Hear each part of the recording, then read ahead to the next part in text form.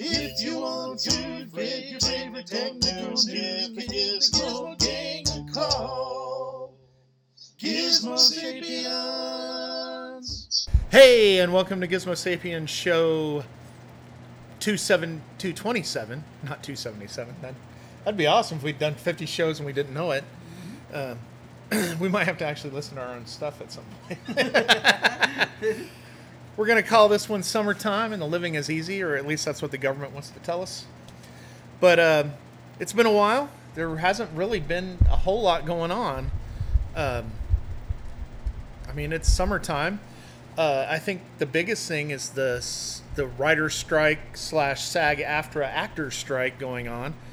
But I don't know how that's going to affect things. With me today is Matt, by the way. Hello. And stuff. So, you know, it's kind of weird with the summer, because right now we still have lots of new content and new shows are starting, but, you know, it's also the summertime, so they're not putting out as much new stuff. I do want to talk about some of that. So let's start with my favorite thing, which is Star Trek. So, Star Trek Strange New Worlds has premiered since we last talked, after a hiatus after the end of Star Trek Picard and its third season. And overall, I've thought the season has been enjoyable. I've watched many of the episodes multiple times at this point. There's been a lot of good one-liners, you know, which has made Strange New Worlds very memeable. Yeah. You know, like one of my favorite lines was in the last episode where Pike is talking to Una and he goes, but flipping it is the best part. You know, when they were talking about communicators as she's showing him Boimler's communicator. And by the way, if you haven't watched any of this, there's spoilers. But the last episode of Strange New Worlds was the called TOS, Those Old Scientists, and it was a crossover from Lower Decks to Strange New Worlds, which I think they did an incredibly good job writing that together, because I know that they had talked that was going to be in this season, that there was going to be a crossover between Lower Decks and Strange New Worlds, and I was like, how are they going to play it? You know, how do you justify it? How do you make it work together? How do you make the continuity happen without it being extremely awkward? And I think they did a great job of it. I mean, it's going to be, in Strange New Worlds, it's just like the episode from the first season with Hemmer and the Gorn. I just think it's going to be one of the most notable episodes of any Star Trek show. You know, it's representative of Star Trek, I should say. I was so pleased with that crossover episode. It's become my favorite of Strange New Worlds. I'm not sure it breaks my top 10 yet of all time, but I don't know if it breaks my top 10. It was pretty good. But it was really good. I really enjoyed it. Now, I will say, while I didn't hate any of these episodes, I will say that they've been a little flat, to be honest.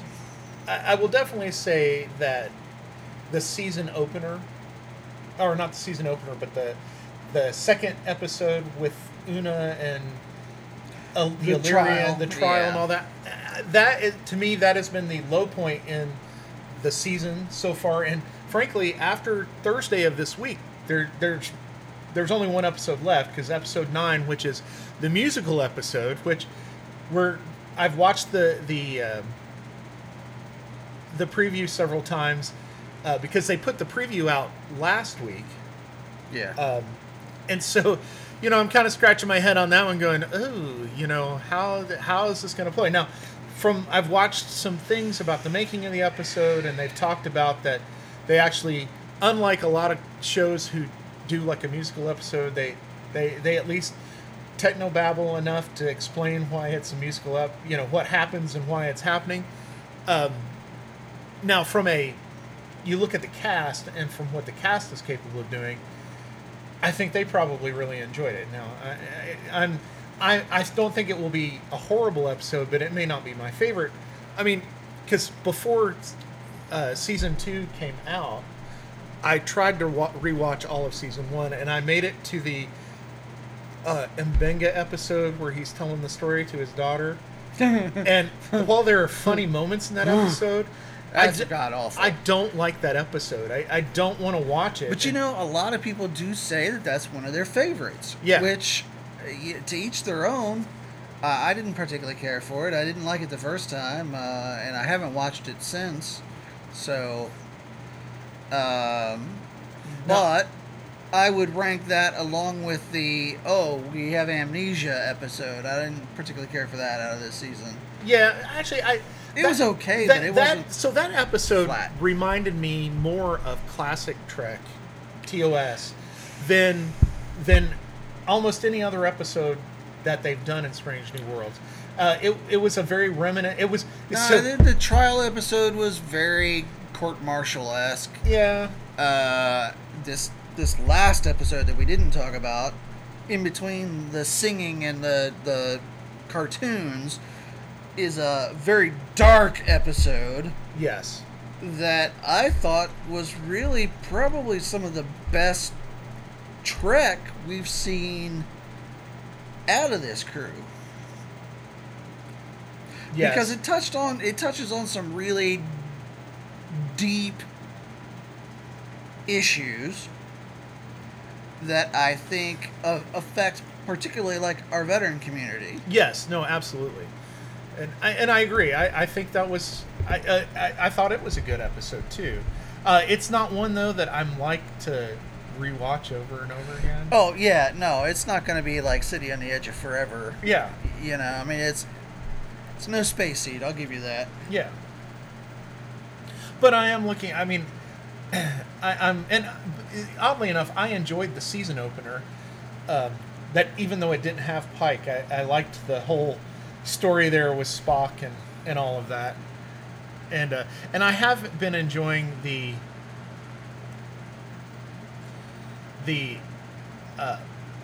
Spock Chapel relationship and how that's come forward and how they played it with T'Pring and all this, because I think they're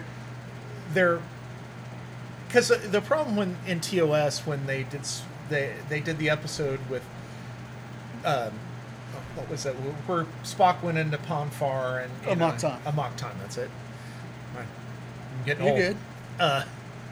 But there wasn't a whole lot of explanation. It was kind of like this standalone episode that all of a sudden gives us a little bit more Vulcan cultural background than we've ever gotten before.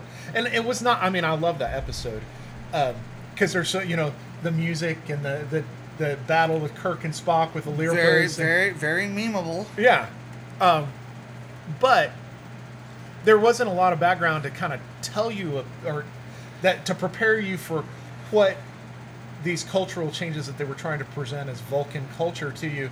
Now, they built upon that in the movies and later TNG and other stuff, but at that point you didn't see it. And I think in Strange New Worlds, they're almost going back and they're trying to show you that there was this relationship between Spock and T'Pring, but their duties were taking them farther apart. And they're kind of expanding the Spock story.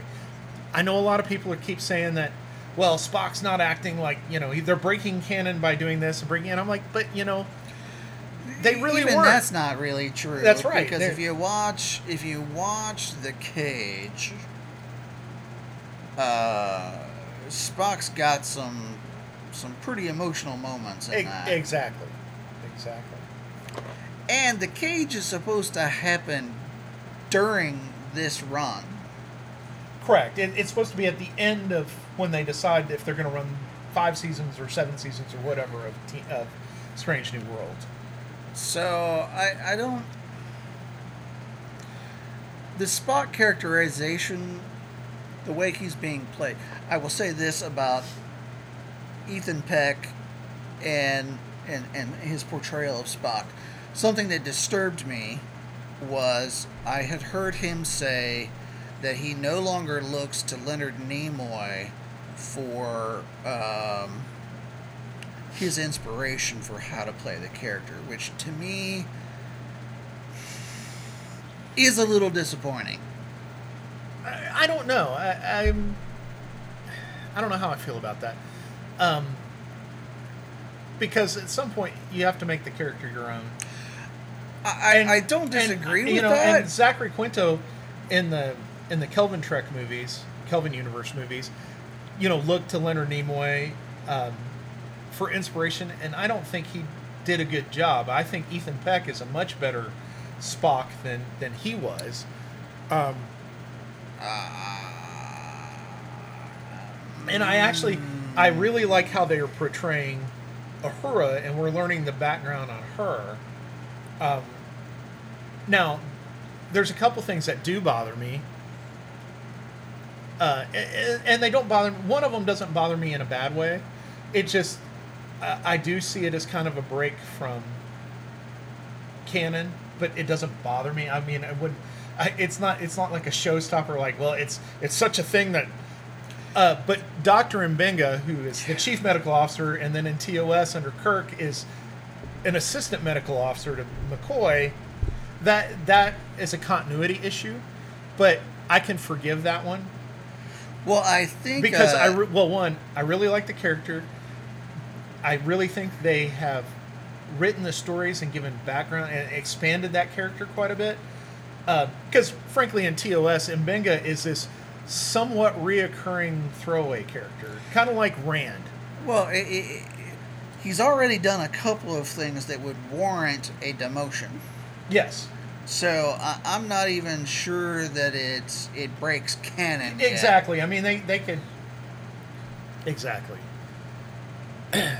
Well, just the fact alone that the Federation considered his super drug to battle Klingons in hand-to-hand combat illegal. As not genetic augmentation. Yeah, is a little much to ask.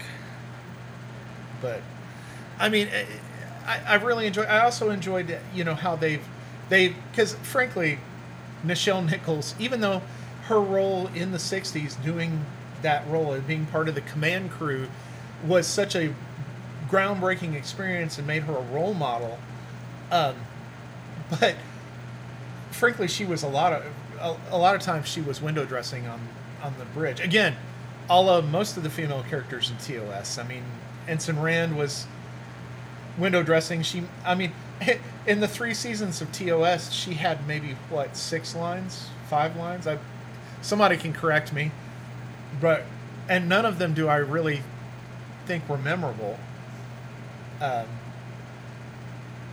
Uhura, at least Uhura actually had a little bit more of a role. First interracial kiss. So she had quite a bit of dialogue in that episode. She had quite a bit of dialogue in. We even talked about this episode. I'm having a total TOS blockage today. The Edith Keeler episode. City on the Edge of Forever. She had quite a in the beginning of that episode and the end of that episode. She had her role there was more than just a piece of window dressing. But for the most part, when you talk about 3 seasons of the show, you don't really get to know her, and even later in the movies, you don't really get to know her. And I like the background that they've given her. That and I think Gooding has played her immaculately well. The only thing that really bugs me, and this is me now nitpicking, I don't like her choice of hairstyle. Other than that doesn't even bother me. Other than that, and that's what I'm saying. At this point now I'm nitpicking. Yeah, that's more personal preference. I don't know how you go from nearly bald to 60s bouffant in however many years we have of Strange New Worlds. I don't know. Maybe she wore a wig. Maybe. I don't know. Maybe. I'd love for her to go to the last episode, slap on a wig, and let's have that be the final pick of the knit. Because, like I said, I know that's being nitpicky, but that one bugs me about her. Until I find something else that bugs me about her, that's what will bug me about her. So, like I said, we have this week's episode and next week's episode, which will be 9 and 10. This week's episode is the musical episode. From the preview, it looks entertaining. But whether it is a great storyline or not, it'll be interesting to see. But I'll tell you, one thing they have done is the Hegemony is the last episode. I think that's the title of it. Maybe. Hold on a minute. Let me go to the interwebs where I have information. If only we had a device that could answer questions like that.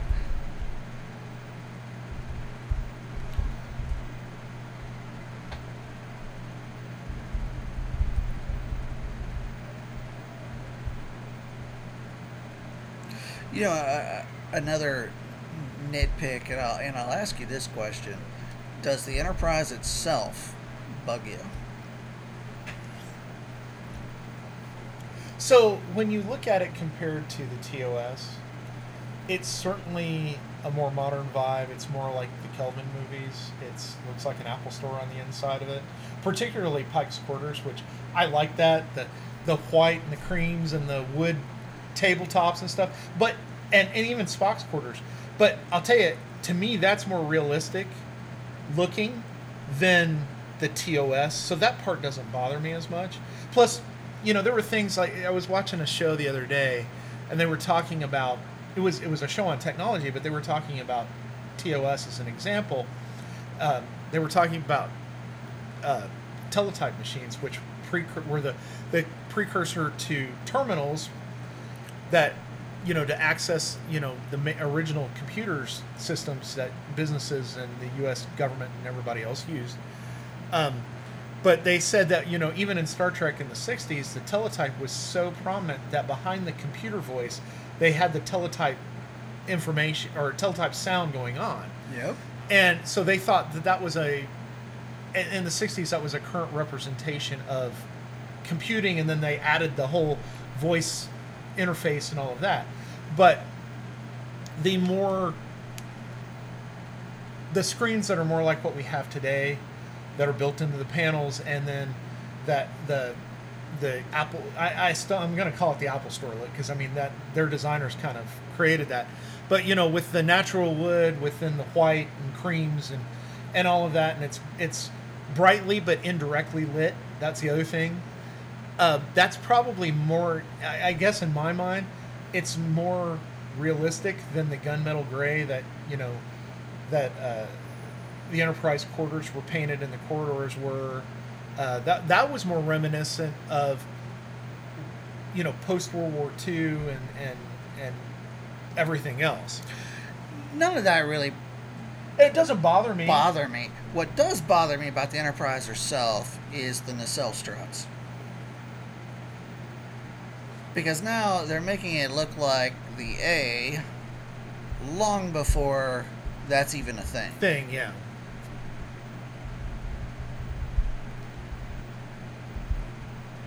That's very true. So did we get a title on this last episode? Yeah, give me... or are you still working on it? I'm still working on it. Hold on. I distracted you with the... Yes, you did. With the Enterprise as a character question.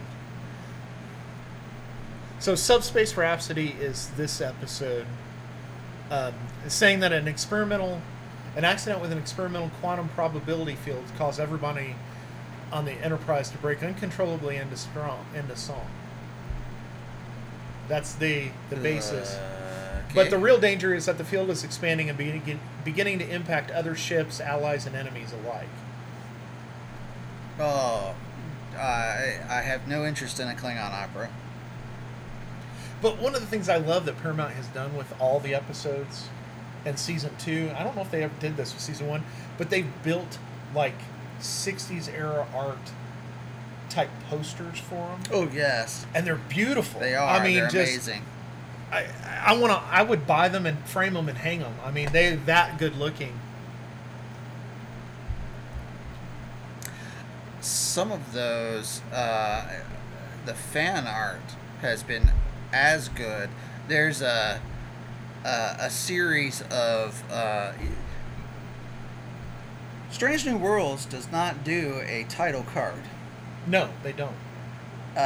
So fans had been building title cards, and some of those are amazing. I have not seen those.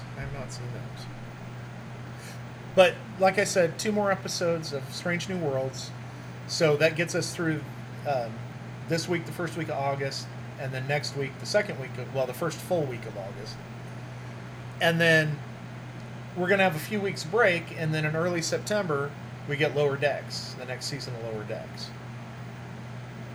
And then I'm assuming that'll run pretty close to Thanksgiving, Christmas. And then we will have a couple week break. And then supposedly, for those who love Discovery, Discovery Season 5 will, which is the final season of Discovery, will broadcast in early 2024. It's already done. What I found interesting about that, though, is that there was an interview with Frakes somewhere. He directed the last episode, and actually he directed the last 2 episodes. He was saying that they didn't know it was going to be the last episode series wrap until very late in the process. Like, they'd done principal photography, and they'd bring people back to wrap up some things so they could make it a series finale. Interesting. I'm not surprised, though. I mean, frankly, Season 1 was not stellar of Star Trek Discovery. I mean, there were some stellar episodes, like the episode with Rainn Wilson as Harry Mudd. And even the episode that preceded it, where they introduced Harry Mudd with Ash Tyler and Captain Lorca. I think those episodes were good. One of the episodes I enjoyed in first season was the episode where, and I can't remember the name of it, but where they went to that planet, and they were going to, because they thought it was uninhabited, to build a communications relay, and then found out that there was life form. It was kind of the coming together of the Saru Burnham. I thought that was a decent episode in season 1, but like a lot of Star Trek, season 2 is where Discovery got good, but largely it got good because they brought in Pike, they brought in the Enterprise, they brought in Spock, but when they jumped the shark after the end of that season, and they went 900 years into the future or whatever it was, the show got really weird really quick. And it didn't need to go there. No, it did not. That's the struggle for me. Is there were a couple of characters that I was like, okay, I kind of like this character, but I would rather this character be on another show. Yeah. And then that character pretty much left the show, and they started talking about this character with another show, and I was like, well, maybe that's going to happen. But I don't know. Discovery's really just kind of bothered me. It has for a while. Well, since the beginning of season 3, Discovery has not been. I wouldn't call it a great representation of Star Trek at all. I think they have continuity issues. There's, one of the things about Star Trek, and it was one of the things that was a difference between one of the differences between Star Trek, which is science fiction, and Star Wars, which is space opera, was the attention to detail. And yes, the technobabble, that is part of science fiction, and one of the things about technobabble and science fiction, and when you start getting into the technology, they have these things, you can do the space opera thing, whereas you just don't talk about it, but it's something that you represent in the culture as something ubiquitous that everybody knows about. like lightsabers and blasters at light speed. Or you go the science fiction route, which they take a premise that exists within, the good science fiction writers take a premise that exists within science, and then they take it to the next level, and and postulate, well, if this is the scientific thing that they discovered, maybe this is what the engineers figured out how to do with it. And come to find out, a lot of that has come true in Star Trek, like Star Trek communicators, cell phones, and like William Shatner said in his interview, the cell phone's so much better than the communicator. But then Star Trek started doing the opposite, and that is communicators became more like cell phones in the show. But the warp drive and the fact that physicists have figured out that, hey, that idea of the warp drive and the way they kind of explained it is correct. You can ride on a bubble, on the curvature of space. And so, we have people who on a very small scale today are testing that and finding out that those concepts work. Now, 1,000 years from now might have the technology to make that a reality, to drop you through space. But it's the funny thing is warp drive is not the only piece of technology you have to kind of have. That's just the mode. How do you stop? How do you keep you from becoming a red smear of atoms? I mean, all of that, so it's not like, even if they perfected warp drive today, that we would be able to send people out into space and warp all over. It would be useless without inertial dampening. Yeah, exactly. I would and artificial gravity and would be deflector another. Shields. Numerous technologies involved to make that technology actually work. Well, I mean, you got to look at it like a car. Yes, you can make the engine go, and you can make the engine propel wheels that makes you go forward, but how do you steer it? How do you stop it?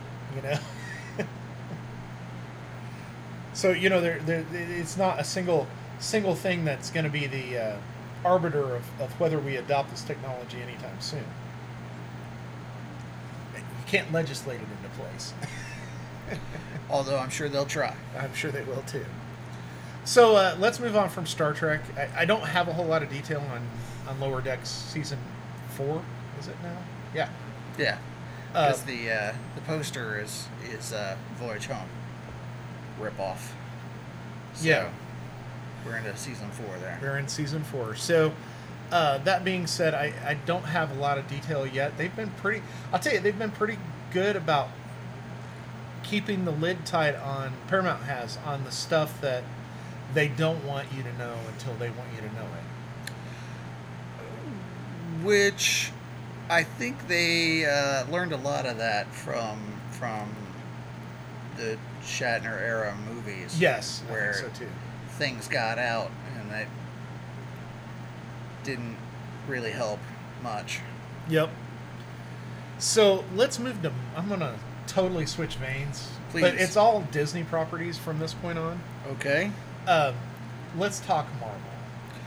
Let's. Secret Invasion was horrible. Oh my God. Could it not be any more boring? And to have such talent. You have two amazing actors in Samuel L. Jackson and Emilia Clarke. Yep. And neither one of them got to really act. Well, it was boring. It was like watching Blake 7 from the 70s. Have you ever watched Blake 7? It was BBC's answer to Star Wars. And actually, sometimes that show was better than Secret Invasion. But the other thing about Secret Invasion is that it was a very dramatically different kind of show than any of the other Marvel shows, in that it was supposed to be a spy thriller. They got the spy part kind of right. The thriller part, they didn't really get that. Didn't deliver on, in my opinion. Well, and the other thing is the enemy, or the protagonist in the show, I was like, but he's not really that big a protagonist. And don't get me wrong, they had fight scenes, and they did the whole Marvel thing where they superhero type battling it out and all this other stuff, but even that was slow and tiresome, and it's like they used basically, and they probably did. I have a feeling a lot of the fight scenes were things that they had already modeled in CGI, and then they just put new skins on the models and then applied that CGI in front of a different background, because Disney itself is running out of money. Well, I will say this about the final fight between Amelia and the antagonist, who it was a good fight, and the innovation there was the switching between the Avenger powers, which was kind of cool. I mean, we got to see some new things that we didn't know those original characters could actually do. Which is, again, kind of cool, but how they went about doing that... But even I'm watching that, and I'm looking at the fight, and I'm like, this is kind of slow. There was all kinds of time and space between when one of them would punch one and the other one would roll on the ground like they were hurt, and then, it took them 10 minutes to get up, and then they would hit the other one, and this whole process would start over again. It's like two 90-year-olds having a boxing match. I felt like it was predictable, too. Yes, it was very predictable. Which, at this point, a Nick Fury show can't be predictable. No. It just can't. And thank God there's no second season of this show. But Disney has been hurting so bad at the box office. With every movie they put out, they're not making their money back. So some of the people I listen to, other podcasters, but they work in the entertainment industry. They work on the comic book end. One of the guys was a writer and illustrator for comic books for years, and worked for Marvel and DC and other things. And he and his wife have a podcast. They're called Clownfish TV on YouTube. And then they also have just an audio podcast. But they've been talking a lot about Disney, because as they changed careers, or their careers matured, they kind of became they were one of the leading experts on Disney stuff, and they were invited to all the Disney events and things like that. And at one point, I think one or both of them worked at Disney, so they had some insider information, that allowed them access to these events. And but they know the comic book industry extremely well, and they've been following this and watching the not only the shows, but particularly the movies what have come out. And Disney's putting $60 million into this movie and $220 million in this one, and they're not recouping that money. And you think, oh well, they put $220 million in, they don't need, if they make their $220 million, but no, they almost have to double it to double their movie, because the way that distribution rights and deals work in different countries and all of this stuff. And so Disney's really hurting. And they said that's why the quality of shows, like even in The Mandalorian, the CGI, like the episode this last season where Grogu is doing all kinds of flips and stuff, and it's like they took it's worse than like late 1970s Jim Henson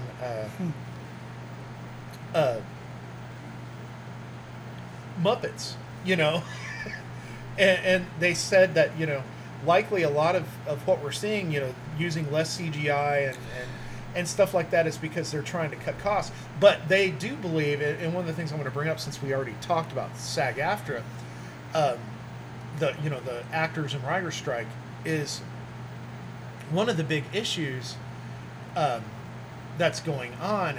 There's been a whole slew of canceled movies or delayed movies and canceled television shows and projects, and part of that, they think the movie industry wanted to have a strike because it gave them an excuse to write down all of this outstanding debt that they had, and they can kind of clean the slate of a whole bunch of projects that, when they first greenlit them sounded good, but they're realizing they don't want to do these projects because it's more of the same of the stuff that is causing them to lose money.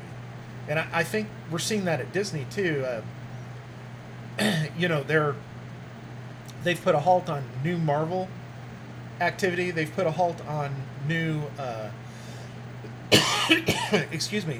new Star Wars movie production, and evidently every Star Wars television show, they're, going through with a fine-tooth comb to determine whether or not they're going to go through with it. So and right now there's more Star Wars content, new Star Wars content, than there is new Marvel content. Loki is pretty much the only thing new Marvel-wise that's going on right now, because all Marvel movies are at halted.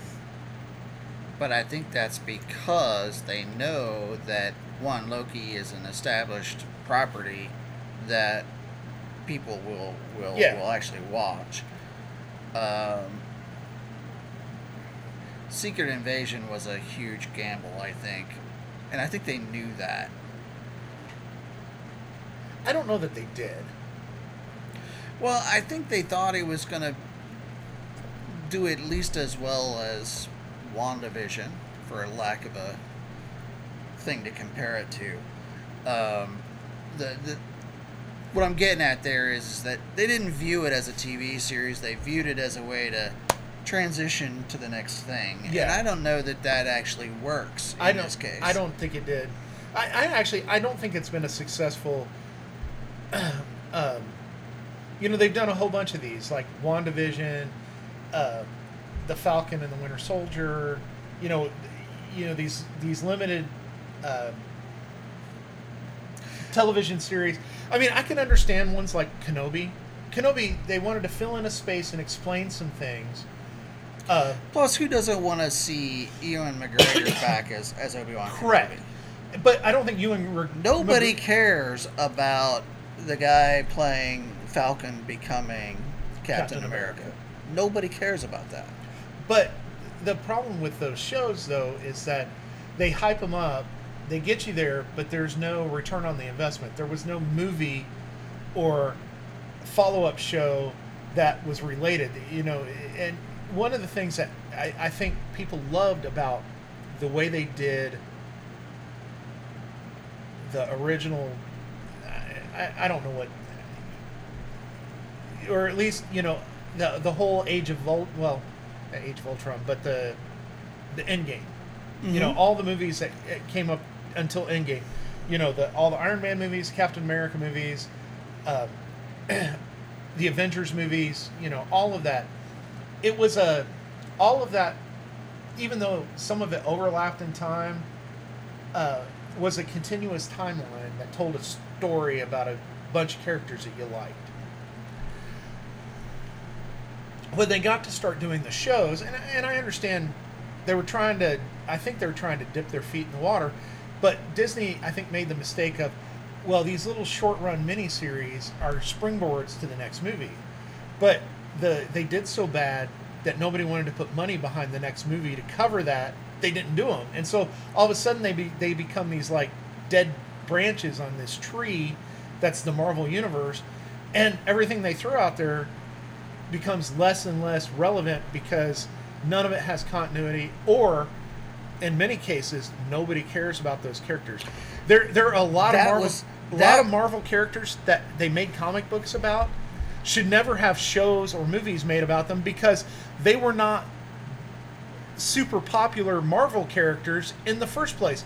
They were like short-run miniseries for these characters that, an artist had their own love affair with, and they wanted to put something out there because it represented their art. But it did not contribute to Marvel's universe. Moon Knight is the perfect example of that. Yeah. I really felt like that contributed nothing. It advanced no story in the wider MCU. I didn't even watch Moon Knight. It was horrible. And I had told you I did end up watching all of Secret Invasion, but after the second episode, I told Matt, I said, I'm not watching this anymore. Well, and I told you I would watch it, and I'd tell you if it was good or not. Did I tell you it was good or not? No. I did not. No. Although that last episode was, I would have said, make sure you watch it. Just Yeah, you could have watched the first episode and the last episode, and you would have. You could have saved 4 hours of your life. I could have turned that into a movie, a TV style movie, 2 maybe 3 hours, and done away with a whole bunch of that. Well, the other thing, there's questions that I still have on there. They didn't really explain.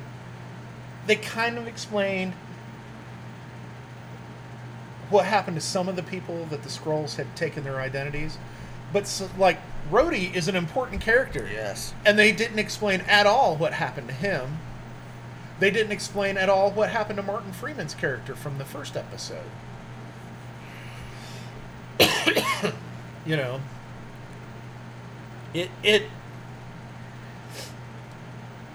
showed Rhodey coming off the rack, the real Rhodey. Yeah. And that was about all the explanation you got. Yeah. You don't know how long he'd been there, although there's been some speculation. Yeah. And you don't know what impact that has on him. Correct. Which, I don't know, maybe they'll bring that up in another movie. But the next movie is The Marvels, which I don't care about. It's kind of like Miss Marvel. I watched the movie, but it was not a good movie. And I don't care about that character, and they keep wanting to bring her back. And now, this is the funny thing.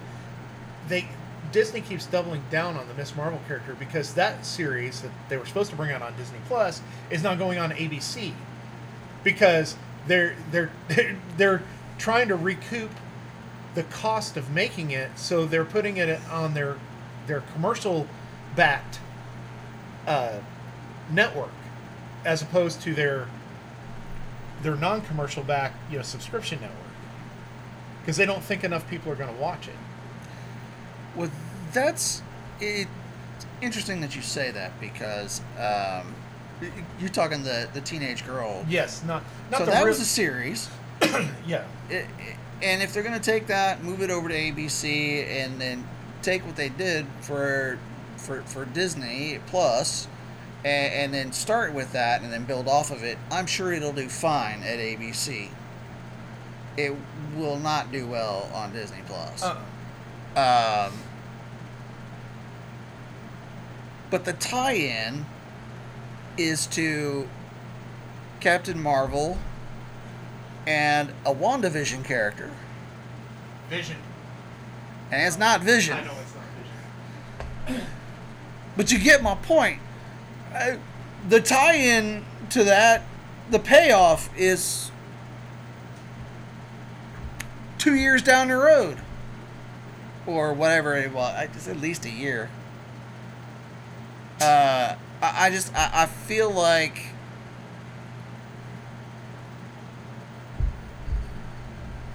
the planning,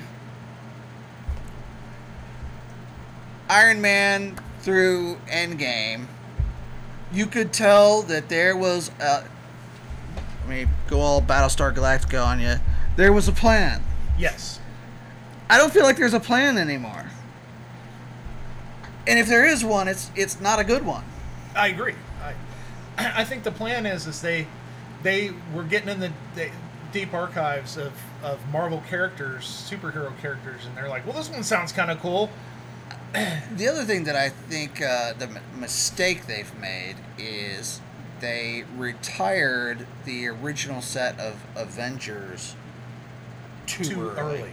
Yes. They could have done one more movie. And the Ring Around Them movies. Yeah. I could have done another Chris Evans Captain America movie.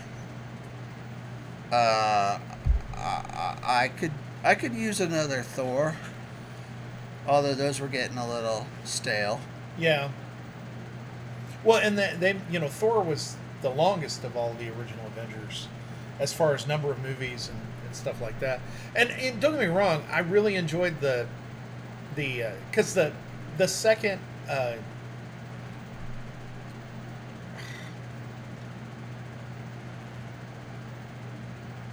Guardians of the Galaxy movie. Yeah, Volume 2. Volume 2 sucked. It was a terrible movie with Kurt Russell as the god, you know. It was okay. I mean, but in comparison to a lot of the Marvel movies, particularly when you go with Guardians of the Galaxy Volume 1 was excellent. It was. It was pretty good. And then you had such a letdown with the next story. But it was, I mean, it was, I personally, it's not one that I would go back and watch over and over, but it was enjoyable while I watched it. But I thought the third one was really good too.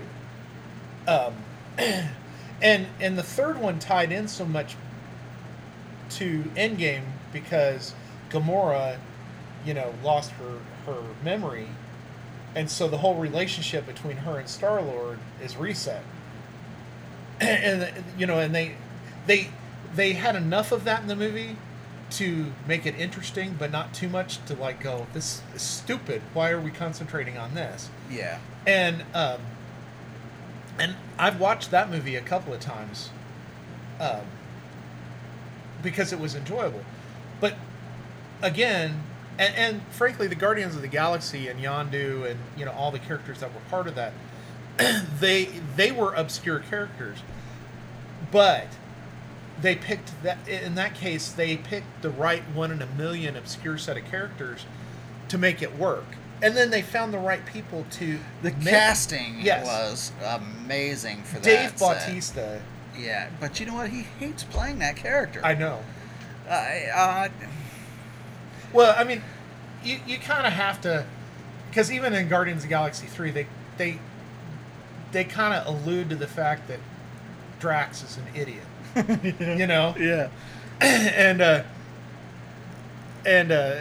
everything, but you know, I can see him not wanting to play that area because he's not an idiot by any means. No. But his portrayal of Drax is amazing. You know,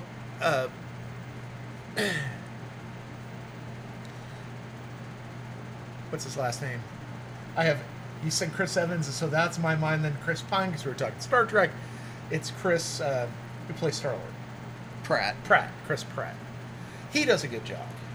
He was very well cast. Even The Rock as Groot. Yeah. Was well cast, and Zoe Saldana as Gamora, and I mean everybody. There was a lot of thought put into the people to make the characters come alive. Bradley Cooper as the voice of Rocket. I think that makes perfect sense too. It does. There's an amazing cast that was well put together, and for 3 movies and a Christmas special, I'll take it. Yeah. Could I use a 4th one? I'd go see it. I would. Well, I'd wait for it to stream. Yeah. I don't because I don't go to the movies theater anymore. Yeah. It would have to be. I don't know what it'd have to be. That might be a good question for a future podcast, or maybe. What would it take to make you go back to the Yes. theater? Yeah. Good topic for a college That being show. said, my youngest daughter's coming back for her internship in the next week, and the week between that she's home until she has to go back to college, she's like, we're going to go see the Barbie movie, right? And I'm like, Well, it's interesting you bring that up, and because the reason Barbenheimer is a thing. Yeah. You know, and these are 2 movies that surprisingly are doing very well in an otherwise I totally, desert. Yeah, I totally agree with you. And I kind of, so I'm kind of like you. It's like something really special has to be on at the movie theater for me to go see it. And the last time I thought that something could be special, my movie theater experience was so bad, which was the last Star Wars movie. I have been to a couple movies since then. Like I saw Elvis, which was a great movie. But again, a kind of a terrible movie theater experience when but it was better than Star Wars. When I went to Star Wars, they had blown the Dolby subwoofers out, and they wouldn't refund your money. And so, the whole movie, a Star Destroyer goes through, and it's just rumble crack, and it was not a good movie either. I wanted to go see Indy in the theater, but it got released and panned so bad. Yeah, that it didn't. I wouldn't go to the theater now to go see Crystal Skull. Oh, I wouldn't either. And if I had, I'd have been pissed. I did go to the movie theater and saw Crystal Skull and was disappointed. But, I look at it too. But Indy is one of those kinds of things that are like, that might get me to the theater. Yeah. No, James Bond might get me to the theater. It didn't this last one. But my wife... And it should have. My wife, I'm the sci-fi geek. She was the Barbie collector. And so she wanted to go see it. And, I've been watching the, social media and all the reviews and, and people pan it and people are saying, well, it's this and it's that. You know what? A lot of times when I hear that stuff go on, particularly when you hear it from both sides, where one side's overly panning it, and another side is overly lauding it for, these virtues, I'm like, I need to go see this to see for myself what it really is. Which is what they're banking on. Yeah. And so my wife wanted to go see it, but I would have probably waited until it streamed. But since my daughter's coming home, and I go, are you paying? And she goes, as long as you buy popcorn. So I don't know if I really got a good end of the deal. But, we're probably going to go see that. I want to see Oppenheimer. I really do. I mean, that movie interests me. But I'm not going to go to the theater to pay to see that. That's when I'll wait for streaming. No matter how good the movie is, it'll be just as good on my 85-inch Samsung television as it will be on the big screen. There's reasons why I bought a projector. Yeah. And it's not because I wanted to go to the theater. Yep. But, Barbie is going to get me to go see the movie, a movie in the movie theater. But, when I was in high school and you were in high school, I probably went to a movie all year long, at least one a week. There was a period of time when I was like a freshman and sophomore in high school that my buddies and I were going to a movie after school every day. Wow. We saw, probably from the time I was 12 to I was 15, my two best friends in high school and I would go see every movie that came out that we could get into. That, because I remember going and seeing Secret of My Success in the movie theater, Dirty Dancing multiple times in the movie theater when it, first run. Aliens. My mom took us to see that because we couldn't have gone in without her. Everything that came out during the mid to late 80s, I probably saw in the movie theater. And that was the thing. But at the time, they had real discounts for Twilight, which was before 5 or 6 p.m. And even the snack bar was not so prohibitively expensive. Today you buy a thimbleful of Coke and a thimbleful of popcorn, and it's $20 to $5 each. Yeah. I remember going to see movies when I was, and we didn't have these when we lived in Michigan, but we had them here in Ohio when I was in high school. But we had dollar theaters. Yeah. And I remember going and seeing movies when they were kind of at the end of their first run for $1 a person. So you take a date, you go by CVS and pick up some candy and a couple bottles of pop and stick in your girlfriend's purse, and you go and, for like $6, sometimes we would go to like Rally's or McDonald's and order meals and bring the whole meals into the movie theater and eat. And, for like, and the whole night costs like $10 after you put $2 of gas in your car. Which, by the way, would buy 2 gallons of gas. I can see people going, you boomers. Well, that's wrong. We're not boomers by any means. We're Gen X.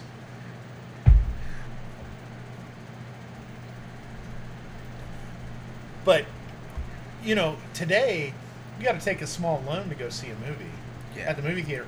And the quality of the movie is... Well, it's not even the quality of the movie. Good.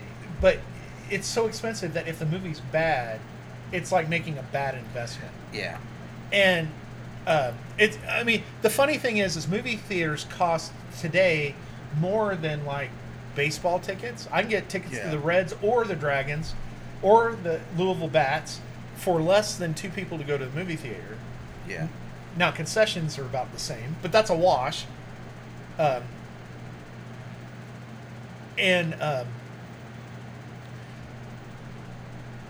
guess movies they're not as extreme as like concert tickets. Those have gotten obnoxious. But speaking of which, I'm seeing Dwight Yoakam this week at the Rose. But you know, when you go see a music artist, particularly a long-standing one who's had a stellar career, typically your experience of is the quality good not going to be an issue. Yeah. You know? Well, I mean, they have a repertoire and a history. Yeah. You know what you're going to expect there. James Bond, I should have seen in the theater. Yeah. No Time to Die. I waited. It was great on my screen, but I think I would have enjoyed the theater experience for that one. Yeah. That's the last one that I can think of that I saw that I would have been like, yeah, I should have seen that one in the theater. And you know, it's you get jaded too. Technology has changed so much. But before I say that, I want to go back to the movie theater experience. But movie theaters, even relatively newer ones, the companies are not making money, and they're not keeping the theaters in good repair. That's because of COVID.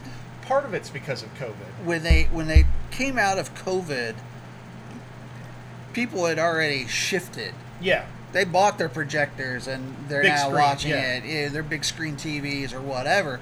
They're now that whole industry needs a reset. Yeah, really, a lot of it went back to the 80s when VCRs became affordable.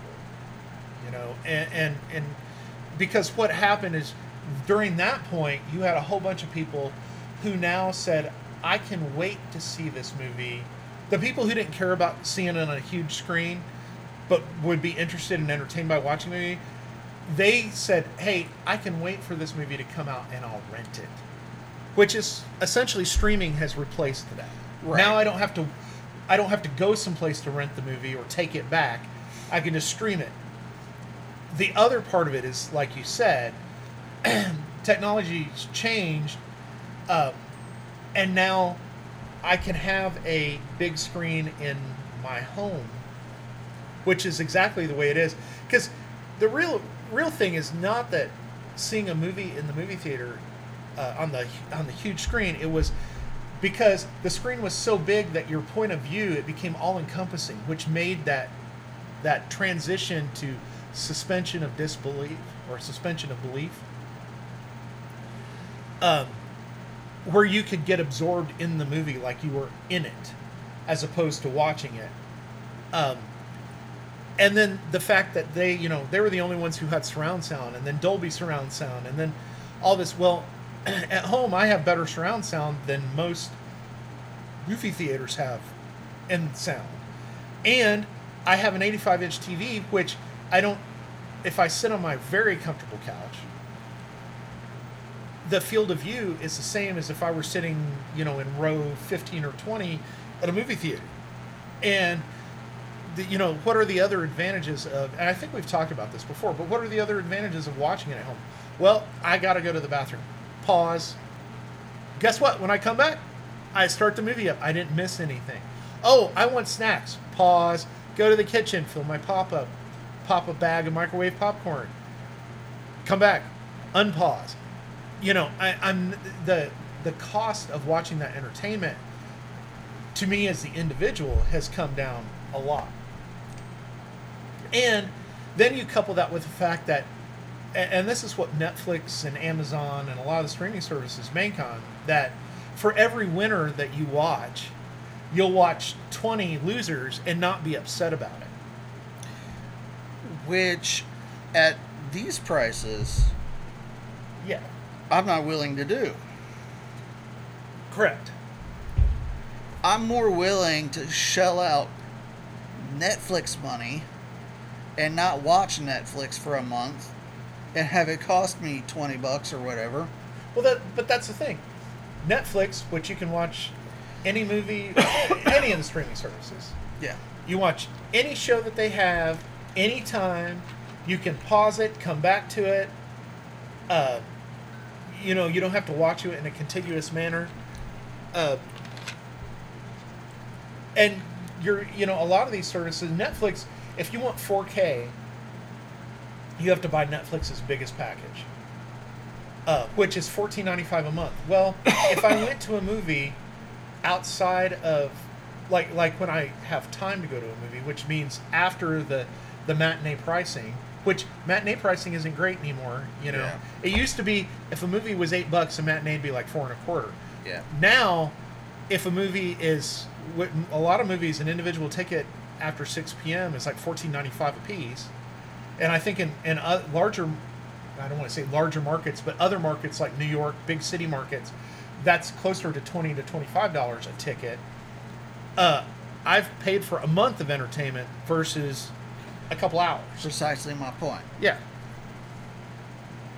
Even if I don't watch it, that I have it available to me on my time and on my terms, is there's a value there that I don't get at the cinema. Well, which is why I say there's that too. whole industry is ripe for creative destruction. Yeah.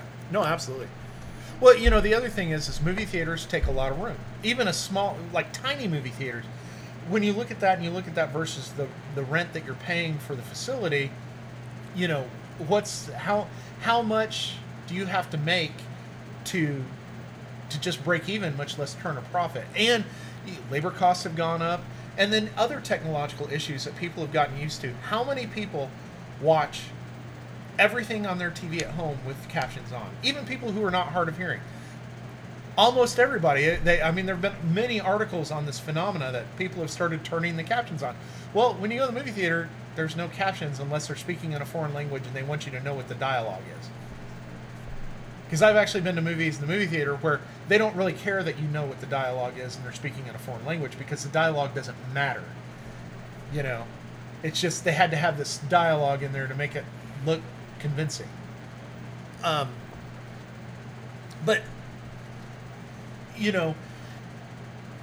I think that's the paradigm shift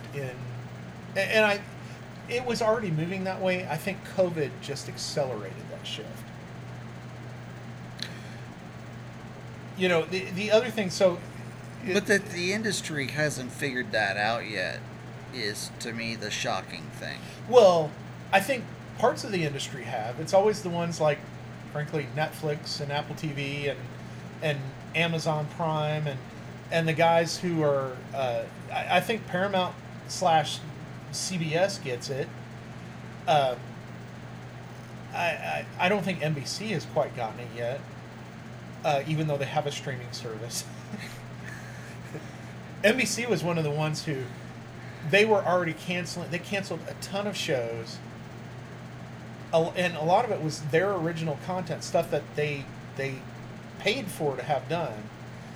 And I won't say it was completely terrible, but a lot of it was not, I wouldn't say great content, but now they're the ones who are writing. I think they're the ones who've so far written down the most since the strikes have happened, saying we're just not going to do this, we're not going to do that, we're not going to do this other thing. And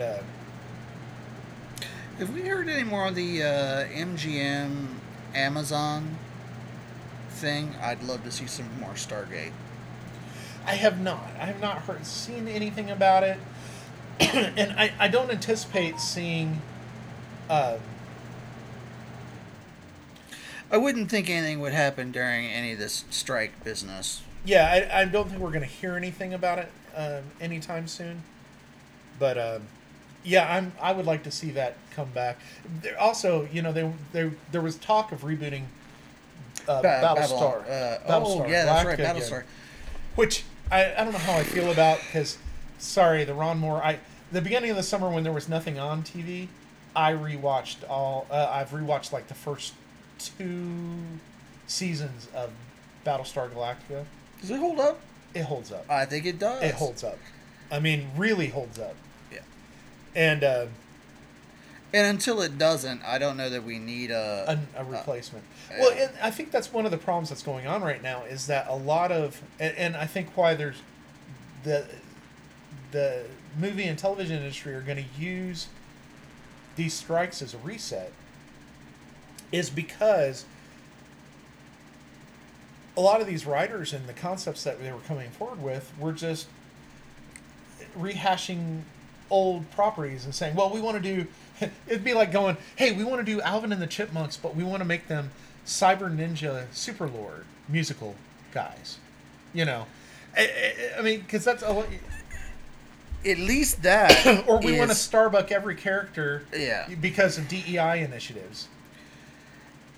To me, that should be DIE, but worse than taking Dukes of Hazzard and turning that into a farce.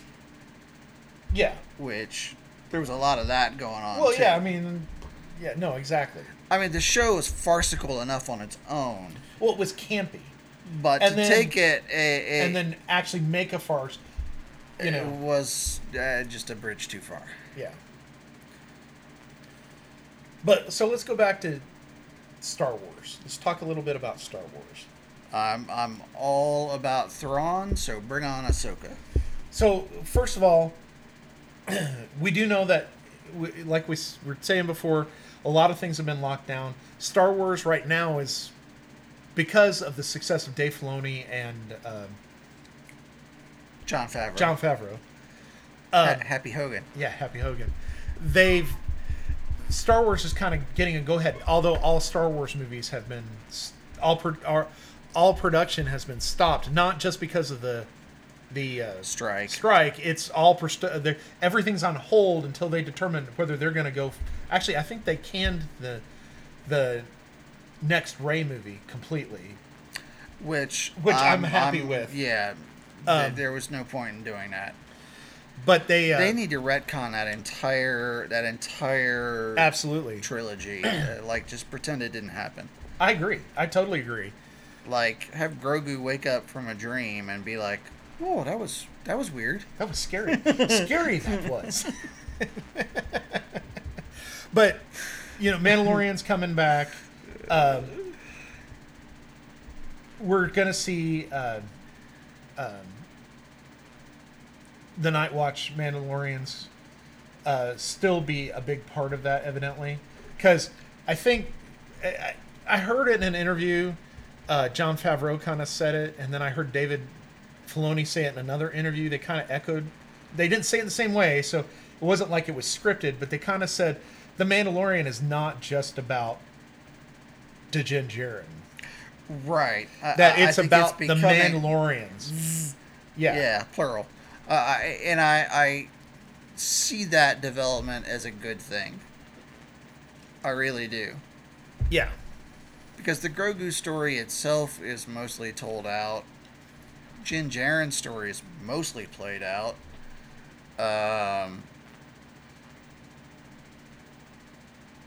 I'd like to see the Mandalorians, retake their homeworld and talk about the transition between being bounty hunters, essentially, into having to function as a society again. Yeah. Which we haven't seen since really the Old Republic. Right. Yeah. No. Now my understanding is the ending of season 3 was an allusion to or ending of season 2, I mean, was an allusion to what's going to kind of go on in season 3, where Mando is going to be looking for whoever it was that was shot up in that Imperial shuttle that was supposed to be that also freed. There evidently was. My understanding is, in some of the stuff that I've read, is that it wasn't just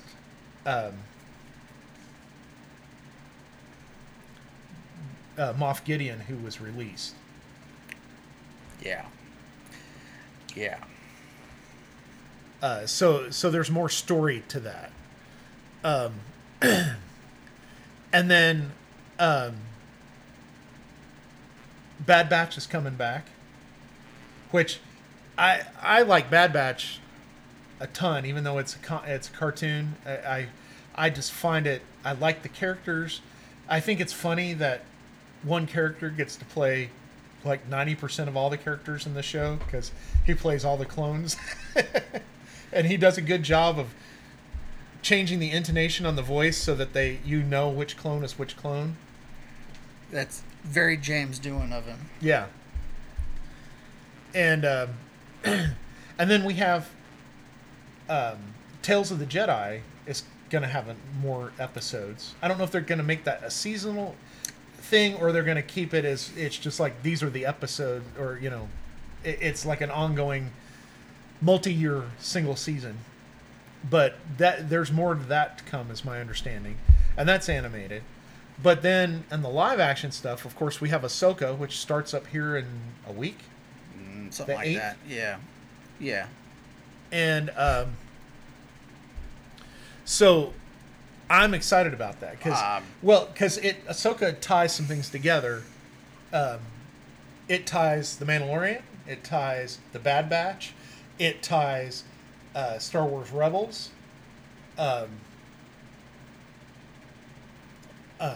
and we're getting to see some of those characters that now we've gotten to see. Hera Syndulla, she was in one of the last Star Wars movies, standing there, but she actually gets to speak, and the Ghost is going to be a real ship. Yep. And we get to see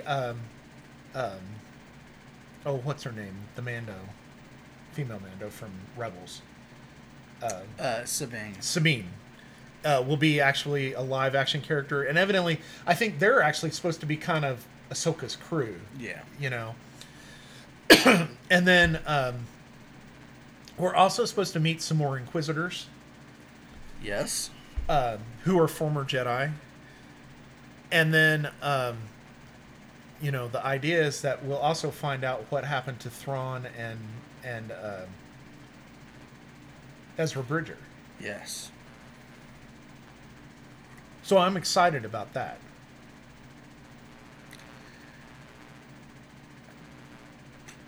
Sooner the better. It's a week away, buddy. It's I'm at a point where it's like it's so bad I started watching Star Trek the animated series again. No wonder you had the James Doohan reference. Yeah, exactly. So that, speaking of that, there's some new content that my wife and I watch every week, besides Strange New Worlds. We've been Foundation on Apple TV Plus is excellent. Silo before that. So, there's been new shows, but to fill in those gaps, I've been watching 8 is Enough. Wow. And it all sparked from the fact that the kid who has played the youngest kid in that show. Uh-huh. Now, I remember the show being on TV. Uh-huh. It started when I was like 5 or 6 years old. It's the Dick Van Patten thing, right? Yeah. Okay. But I didn't remember a whole lot of it. But what was his name? Richie was the kid's last name.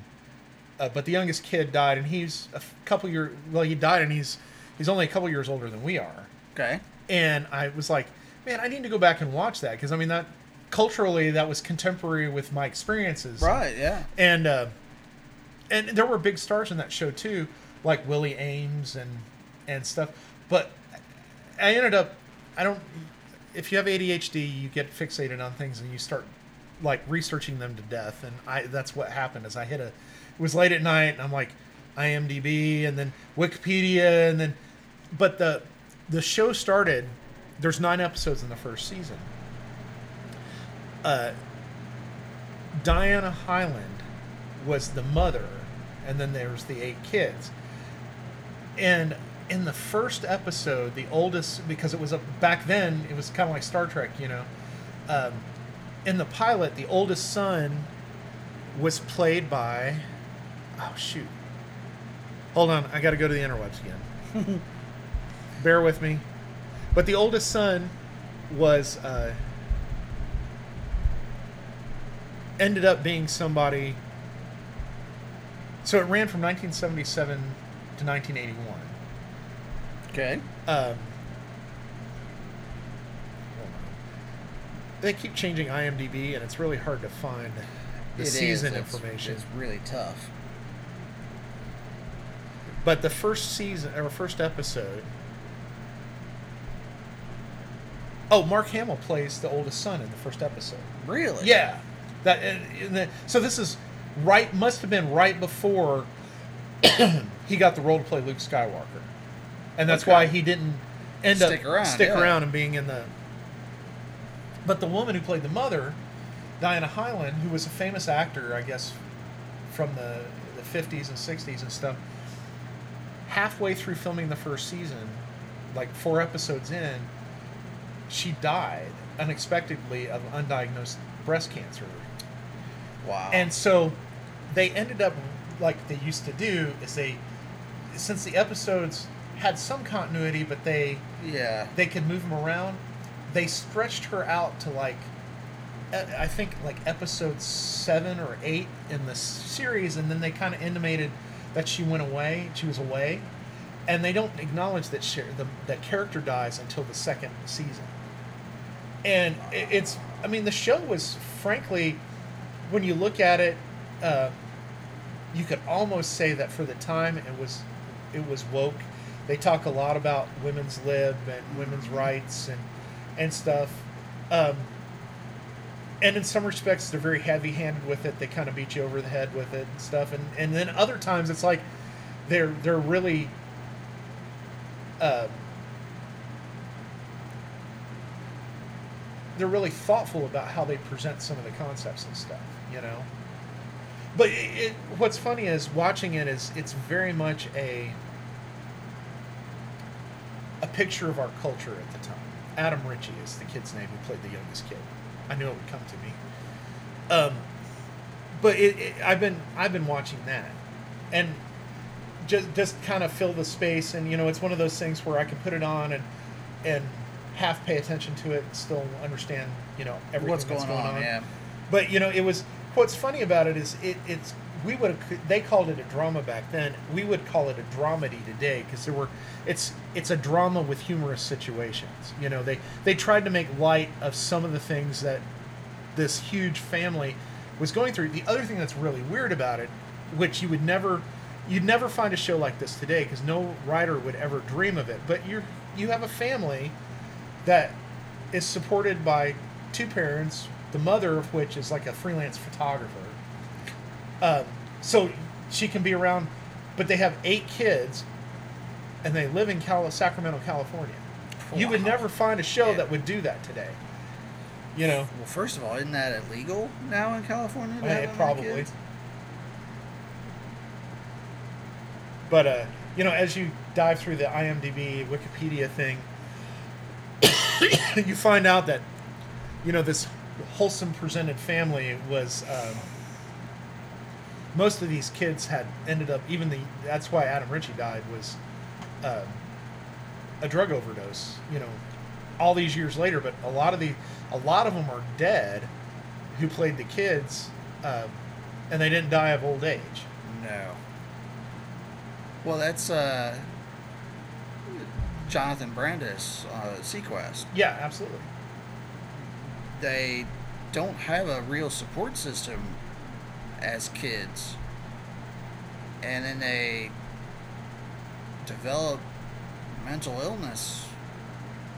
A lot of them do. Yeah. And the ones that don't turn to drugs or sex commit suicide. It's one of those things that I don't think Hollywood talks about much, but they really should. Well, it's probably the same people who are involved in that, or same people who don't want the Sound of Freedom to. Wow. And for the same reasons. For the same reasons, absolutely. But going back to Star Wars again, we're going to segue back. Please. But besides Ahsoka, which I'm very.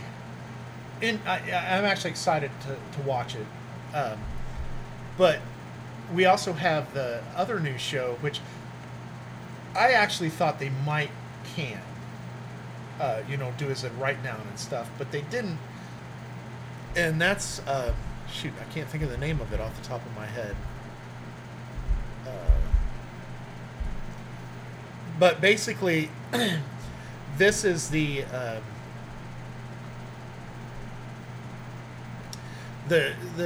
Star Wars show that is it's not the Rebels, it's not the Empire, it's kind of this ragtag group of individuals who come together and, they're kind of in the middle. Okay. It's supposed to have a lot of kids, like an adult, and as the main one of the main characters, and then the other. It's kind of their version of Prodigy, but it's a live action show. Interesting. Why can't I think of the name of the show?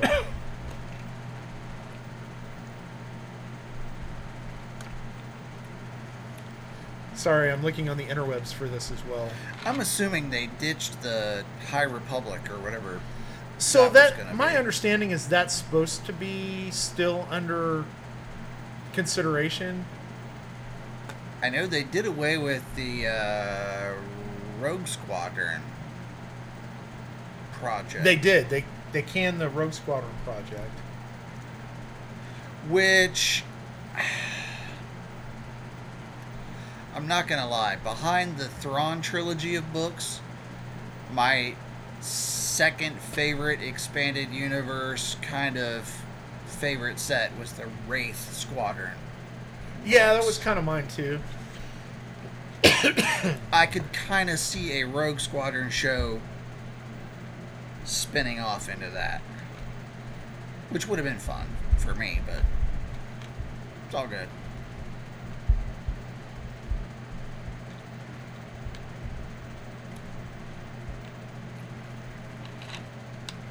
Shoot, I cannot find it. Skeleton Crew. That's right. It says follows a group of kids who are about 10 years old who get lost in the Star Wars universe. That one is still Jude Law. It plays the adult protagonist.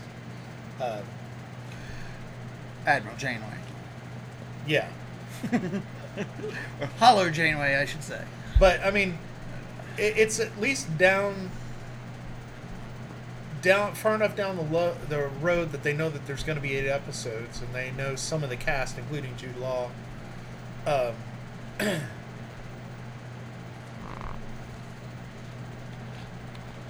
But that's still on track to happen as a TV series.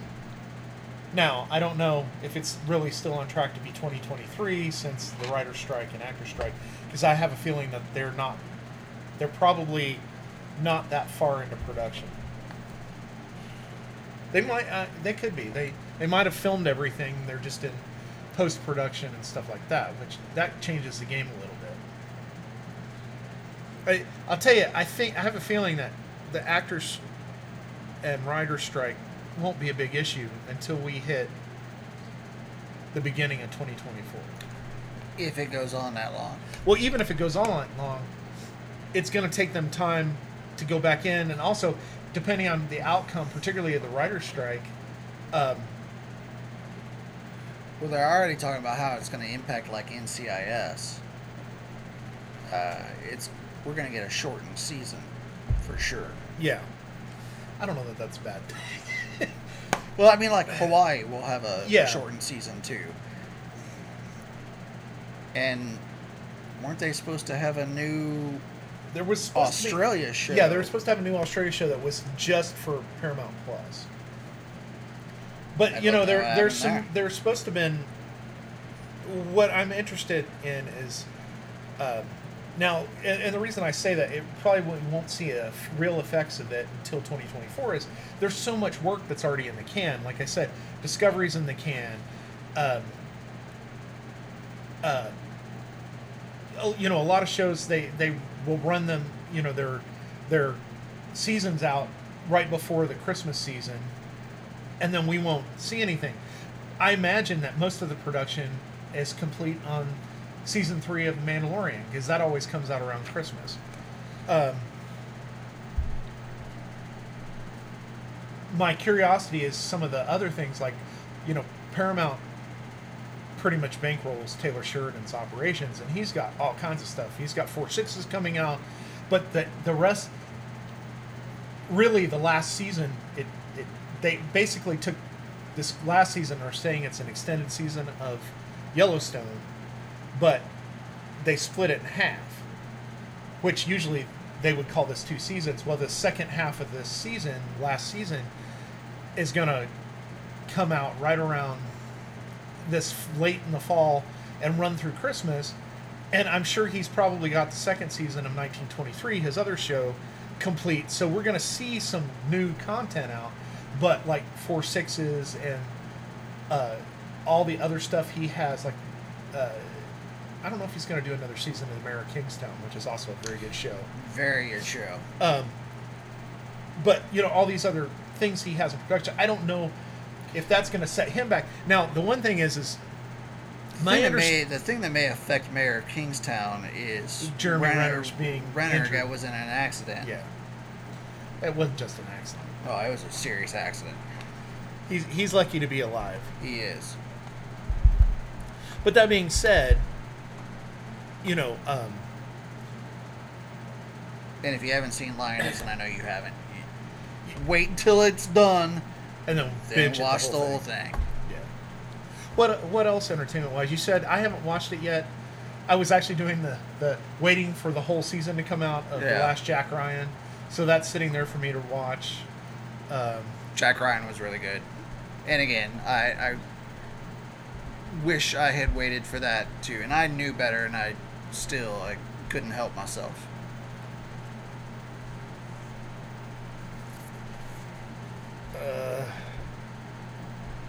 I'll tell you a show that second season is kind of well into like the 3rd or 4th episode, but it's an MGM Plus show.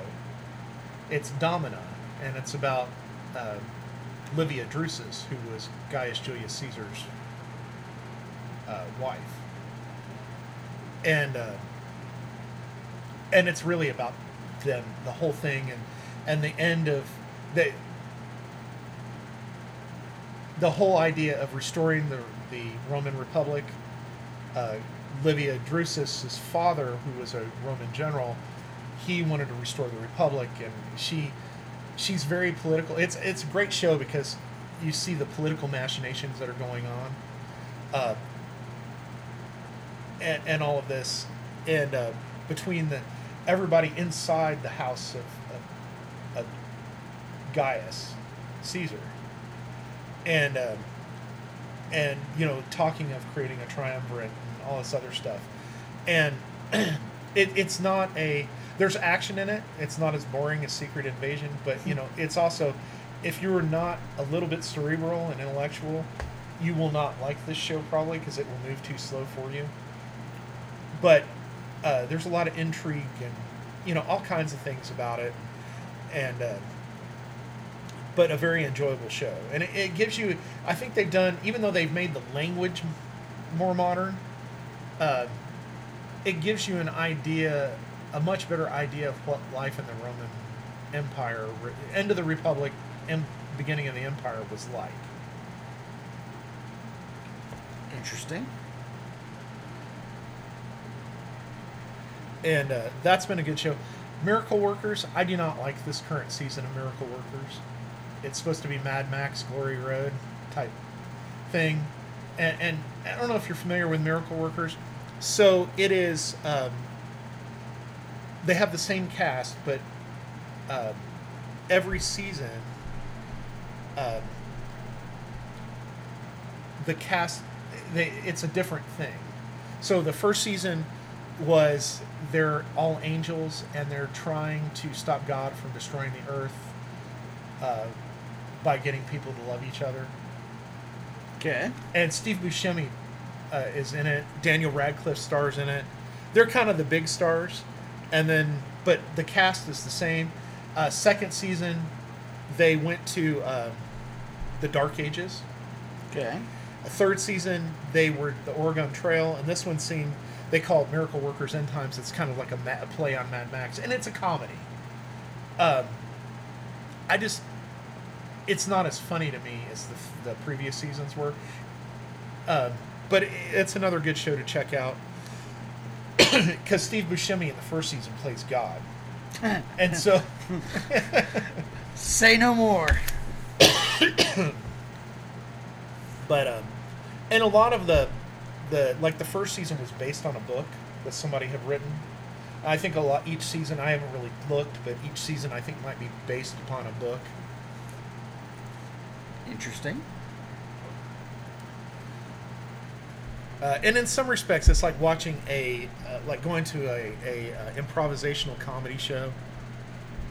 If you've never watched Outlander, which is like designed, it's female porn, but it's designed so that men will enjoy watching it with their wives. Okay. But it's also a science fiction time travel story. And it's extremely good too. And it's in its we're in season 7. And it's all based upon books. Which service is that on? Outlander is... I don't remember. But those are some of the things that that's new content that we're watching over the summer. Outlander always comes out in the summer. Trying to think. There's lots of seasons and things. Like I told you, you'd mentioned before, Steel Team. I haven't watched the last season. I have to start over. Joe Pickett, which is on Netflix. How is that? It's really good. So I watched the first season, and because I know I told you this off air. I frequently go into Netflix and I just click around a little bit, and I'm like, none of this really. That one has caught my eye, and I just haven't devoted time to it. So it's kind of it's a mystery law enforcement type show, except and it's based on a series of books. But he is a game warden in National Park, or a game warden for states right. Out west. Yeah, and things come under his jurisdiction because they happen, while he's a game warden, or they start out because people are poaching or whatever. The second season, I've only watched an episode and a half. I was having a hard time getting into it because every time you turn around, he's in a situation where he almost dies, and I get a little tired of that. And Quantum Leap, I need to go back and rewatch it. I like the concept, and I'm glad that they didn't say this guy was Sam Beckett and start over. It's really a continuation of the original Quantum Leap. I watched 4 or 5 episodes, and then Star Trek came on, and it was game over. When they bagged that already, right? No, it's got another season coming. Really? Yeah, I believe it does. Hold on. There's a great website called ismyshowcanceled.com.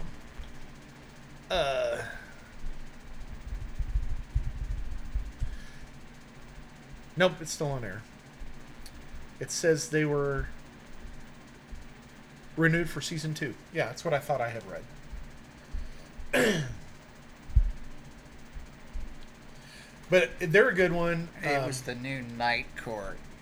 Yes. That got axed. That was NBC already. that got axed. Yeah. And I did watch it, and it was not terrible. It was not Well, in some respects, the first season of the original Night Court with Harry Anderson was not a good show, and I'm surprised it got picked up. But it got better, and I mean, during its run, that's where some people like we take for granted, like Brent Spiner. Brent Spiner got, and he had such iconic characters on there. Yeah.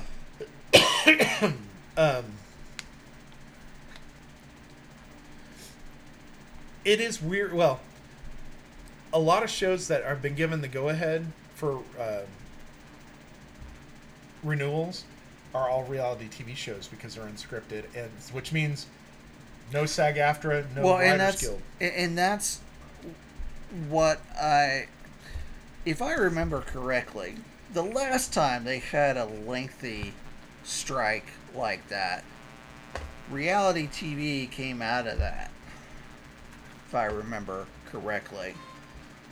Yeah, I think you're right. And I wonder if we'll have some other innovation, for lack of a better word, because I loathe reality TV. I do too. What is weird is during these strikes, so AMC has renewed both of the Walking Dead series that they're releasing this year. Even renewed the Daryl Dixon one, which hasn't aired yet. I actually enjoy the Walking Dead ones. I've never seen them.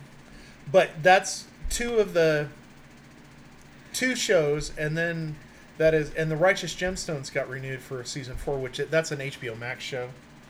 And then Disenchantment, which is Netflix, which is actually a pretty good cartoon if you haven't watched it, adult cartoon. It says it's ending with season 5, so I guess this upcoming season or season 5 will be its end. I've watched a couple of those cartoony shows. Yeah, season 5 premieres on September 1st. Is that one that I watched?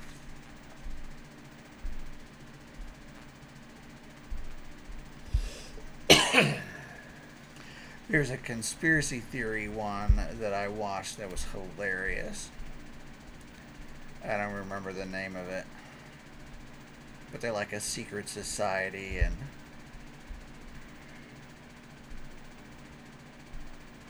I thought that was on Netflix too. They canceled Inside Amy Schumer. I can't say that I was upset about that. That's awful. I'm gonna miss her. You watch her every day, didn't you? But that being said, I think I told Matt, I think because we haven't done an episode, there was a lot to talk about from that perspective. Indeed. We're already at an hour and a half, but I do want to cover a couple things. So, one of the things from a technology perspective that I think is hilarious is I saw this on Slashdot this afternoon, but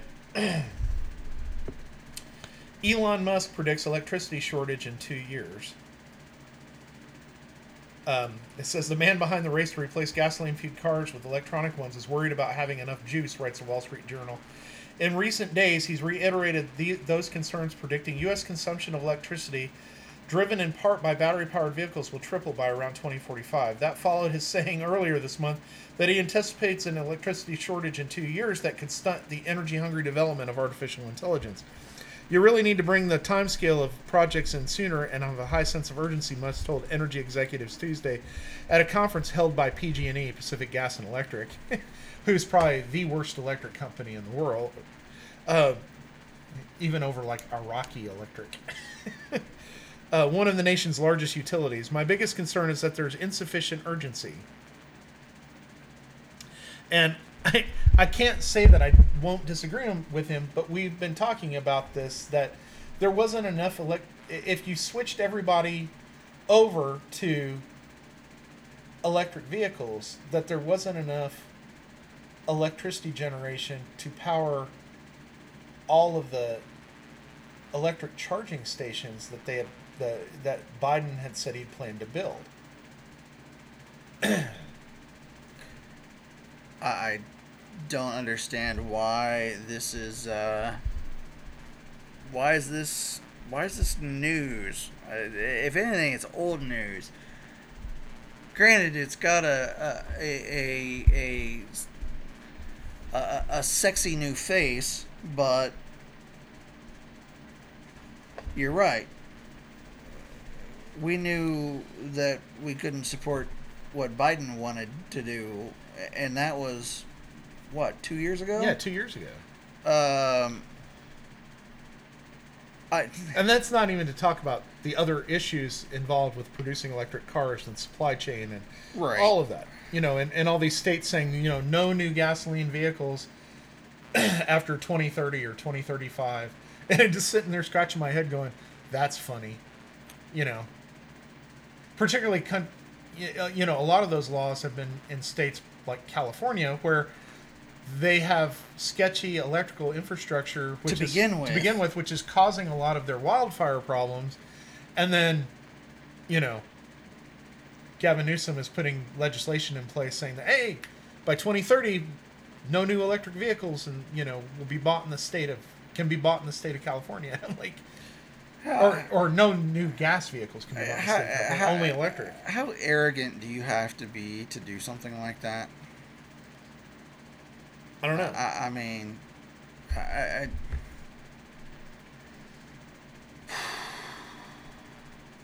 I get it as a guideline. Yes. As a target. Yeah, we would as like a goal. We would like it, well, and you know, conservatively as a goal, our goal would be to get, you know, 60% of the new vehicles bought. You know, something greater than 50%, but probably less than 60. You know, we want 51% of all new vehicles sold in the state of California by 2030 to be, but it's not a law. But is that even within the scope of what government should do? That's a good question. I don't believe it is. Yeah. And I know our listeners would be shocked to learn that that's my position, but that's my position. I'm already getting emails on that. I'm sure. I can't believe Matt's that way. But no, you're right. I agree. I don't know why they wouldn't have just let market forces determine. Well, they don't trust the market in the first place. Well, I don't think it's that they don't trust the market. I think what they don't trust is they know that their science is pseudo. Yeah. And they don't really trust their science to make the case for making the move. You know, it's kind of like that article you posted about, you know, if they could capture this asteroid that's flying by. Oh, yeah. It would make everybody a trillionaire on the Earth. And you wrote, I'd hate to see the inflation then. Yeah. Can you imagine what shit would cost if everybody had $1 trillion? It's $2.49 million for a gallon of milk. Man. And I know that whoever put that infographic together thought that this was a great idea. Oh, I know. Oh, yeah, we're going to end poverty. Let's fund a NASA mission to go grab this asteroid and well, so that kind of drives me to the next thing I wanted to talk about. And this shocked me. The Atlantic actually wrote this article. Okay. About the root cause of the homeless crisis. And they're really talking about in California, particularly in the San Francisco area. Okay. And what it is that they take some general numbers in the beginning. You know, they talk that 30% of American homeless population and 50% of it's unsheltered, which I don't quite understand. But I guess homeless people, they have no place to go. And I guess unsheltered people have a place to go, but they choose not to? No, they don't have like a dwelling. They're like living in their car. Oh, okay. Okay. All right, I'm with you. Which is like and they said it's 170,000 people total. Which, let's take 170. Let's do the math. I know a lot of people don't like numbers. They like emotion. Oh, I'm with you. But right on me. 170,000 out of 330 million. What is that? It's less than 1% of 1%. Here's where I will quote Barbie and say, math is hard. Sorry, so yeah, it's like 0.00051.5% of the population of the United States falls in this category. Now, that's a lot of people. I mean, but even one is a personal tragedy. But what was funny is, so I guess a lot of pundits and politicians, and this is something we've argued about, claim that the California homeless crisis is actually a result of people moving from other states for better weather or better public benefits. Yes. But research done that was released last month from University of California, San Francisco, released the largest representative survey of homeless people in more than 25 years. It comprises survey data from 3,200 homeless people in California and in-depth interviews with more than 300 of them. The overwhelming majority of people surveyed were locals, not migrants from far away. 90% lost their housing in California, and 75% lost it in the same county where they were experiencing homelessness. Of the 10% who came from elsewhere, 30% were born in California. Most of the others had familiar or employment ties or had previously lived in the state. So that their research says that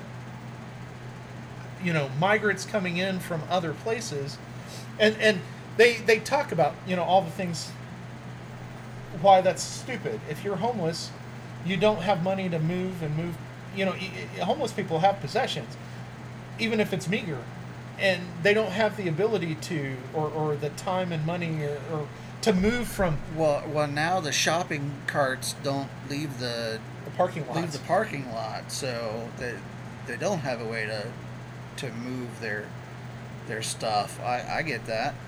But basically, what they talked about. Now, I don't know that I. Now, being the Atlantic, they're not going to actually lay to bear the true root cause. Correct. They're not. But what they do, at least they lay out. What do they claim is the root cause? Well, they say that there's not enough affordable housing, and their conclusion, which is the government should build or legislate that affordable housing should be made, I don't really agree with. But the root cause, they say, is that if the median prices of houses go up, which San Francisco is a good example of where they're at the extremes, then only the wealthy, real wealthy, can purchase the houses at the upper end, which then drives the middle class to now buy houses at the lower end that normally people would, and this is what the UC San Francisco research is saying, that normally would house the poor, older homes, like really old homes. But what the middle class do is they come in and they buy them because they can afford them, and then over time they refurb them. Whereas the people of much meager means, the poor, would not refurb those houses. So in essence, my conclusion from this is it's a losing state no matter what, because in that sense, the lower quality houses or less, the older houses, and that's the thing, is older houses is what they consider lower quality. But those houses, because won't be maintained by the poor population, because they can't afford to continuously upgrade them. I think the bigger issue is you can't tax a state into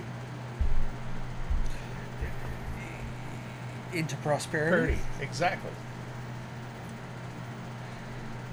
Because that's really what's happened, is that the only people who can really afford to live and own property are the people who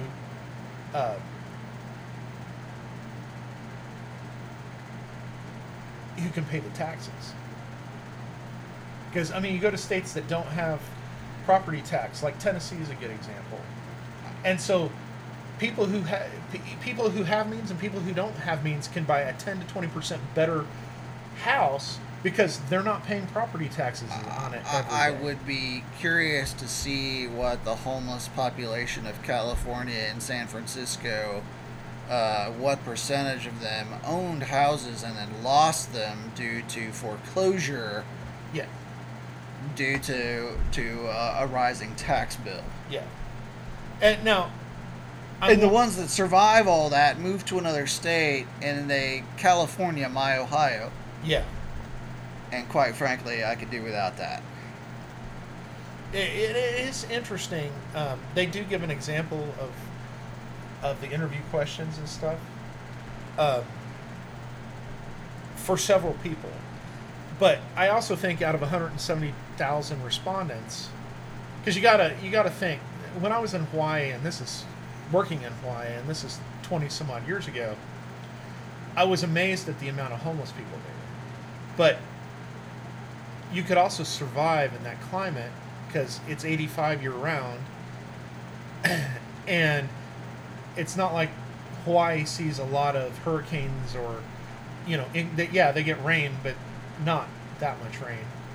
So it's possible that they become unhoused because of economic means. Taxes in Hawaii are very expensive too. But everything in Hawaii is expensive. This is back in the early 2000s, and they were paying back then for a Happy Meal what we're paying for a Big Mac meal today with inflation over 20 years. That was back then. But everything in Hawaii has to be imported because everything that they produce, like Wagyu beef and pineapples and everything, is exported. They don't sell that locally. But that being said, other places where I've seen homelessness, Cincinnati, Ohio, I don't know how big the homeless population is there, but it's not insignificant. It's big enough that you notice it, particularly in certain times of the year, like the summer. You can't hardly walk in the Serpentine Wall without getting panhandled. Lexington, Kentucky has a homeless population that's kind of the same as Cincinnati's, and it's actually much smaller than it was because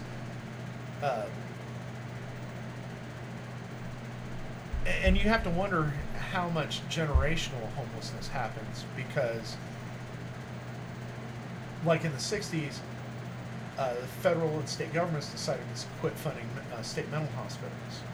And so when those hospitals shut down, they just turned everybody out on the street. And so all of a sudden you had a homeless population that was not prepared to look for shelter or look for employment.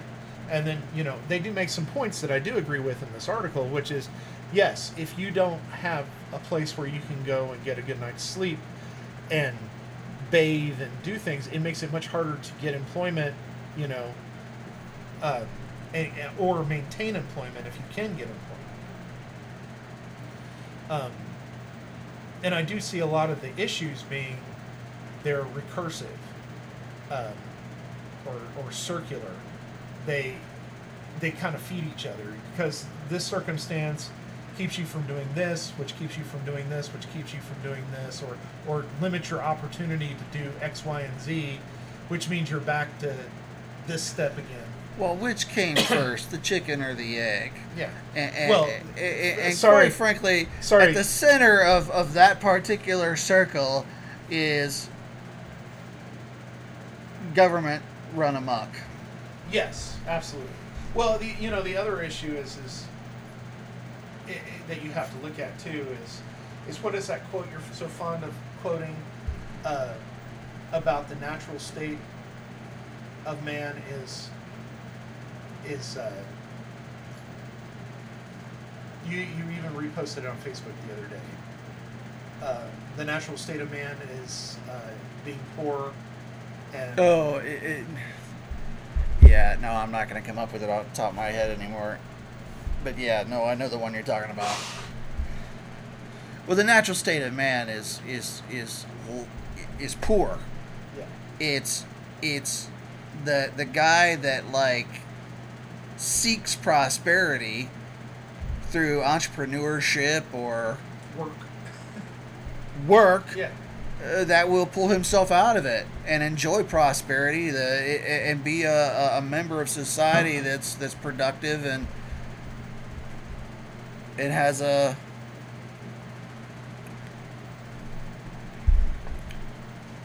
sense of self-worth. Yeah, That's the thing that I don't think the welfare state fully grasps. When you steal self-worth from a human being, it's very hard to recover from that. very true. And I'm all for a safety net, don't get me wrong.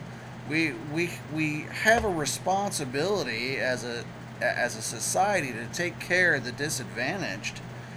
But there, as I am also fond of saying, there's a difference between a safety net and a lifestyle choice. Yeah, absolutely. And it's when government permits it to be a lifestyle choice through their actions, that's when society degrades to a point where you have situations like crap in the streets in San Francisco. Well, the one thing, and it's not in this article, but the statistic is true, is the largest homeless population in the United States is in the San Francisco Bay Area. And a good portion of them, there is I cannot remember what, we talked about this article a couple years ago in an episode, because a lot of the homelessness were people who came to California in the homeless camp. They came to California and they actually have jobs where they are working for Google and Yahoo and other companies who are out there, but the competitive salaries that they hold, they can't purchase. They cannot purchase a home, or there's not enough homes for rent. And even if they are there, even rentals are like New York City, and rent control does not solve that issue. I believe it actually perpetuates it. Yeah. But New York City may not have that problem much longer, unfortunately, because they'll go California-cate another state. Because their issues right now is and it's really kind of funny. So their mayor posted they're having all kinds of issues with uncontrolled violence in the streets and crime and stealing cars and all this other stuff, and so people are fleeing the city because they can't afford to live there, not only just because economically, but for fear of their life. And he puts out new legislation on Friday, and the legislation was a green legislation, and this is city legislation, but it requires restaurants who do takeout, carry, delivery, Uber Eats, DoorDash, all of them, to not, unless specifically asked by a customer, they are not allowed to give out napkins, condiments, or utensils. Well, that'll solve those problems real quick. Because that is the majority of stuff that is going in the landfill. Because these restaurants are giving people too many napkins in takeout, and I'm like, one, napkins are typically biodegradable. They're paper. And if you don't use them all with your meal, you don't typically throw good napkins away. And that's what a lot of the article is about. But you know what? That's Gen X talking, by the way. We're the ones that put the napkins in our glove box and all that jazz. I'm learning that that's younger generations are not doing stuff My youngest like daughter that. does it. But that's because she had good parenting. Yeah. Not every kid has that. That's true. Look at you. I know. Somehow I survived. By the grace of God and well, it's because a good paycheck. You were wholesaling all the extra condiments and stuff. Well, yeah. No, as usual, I had to turn it into a side hustle. Yeah. Hey, McDonald's, I'll sell you your condiments for half the cost that you're paying for them. Might be a little old, but no. But I think it's an interesting concept, but what stood out to me in the article was, and I do, from an economic standpoint, it does make sense. If the cost of housing goes up, the different layers are going to end up buying the housing. So middle class ends up buying what they can afford, which happens to be the stuff that. So what this was basically saying is that gentrification was happening. But yeah, but they didn't. The mechanism by which that happens. Yeah. Is they have to look themselves in the mirror eventually. Yeah. Well, the other thing is that do. Yes, math is hard, but it's not that hard. They got to figure out how to, Lord, they have Stanford, they have, all the University of California colleges. Somebody in there must understand basic math and can tell them that, look, we're causing our, all of these issues and things you're doing are causing. The problem is in reality, it's a math problem. In the perception, in the public perception, it's a compassion problem. It's an emotional problem. And it's if you just give a little bit more problem. Yeah, we can solve this crisis. We could solve this problem. And the problem with that whole mentality is that all that does is say, everybody take a drink every time Matt says problem. It perpetuates that cycle. Yeah. That's all there is to that. Well, and frankly, if you just leave it alone,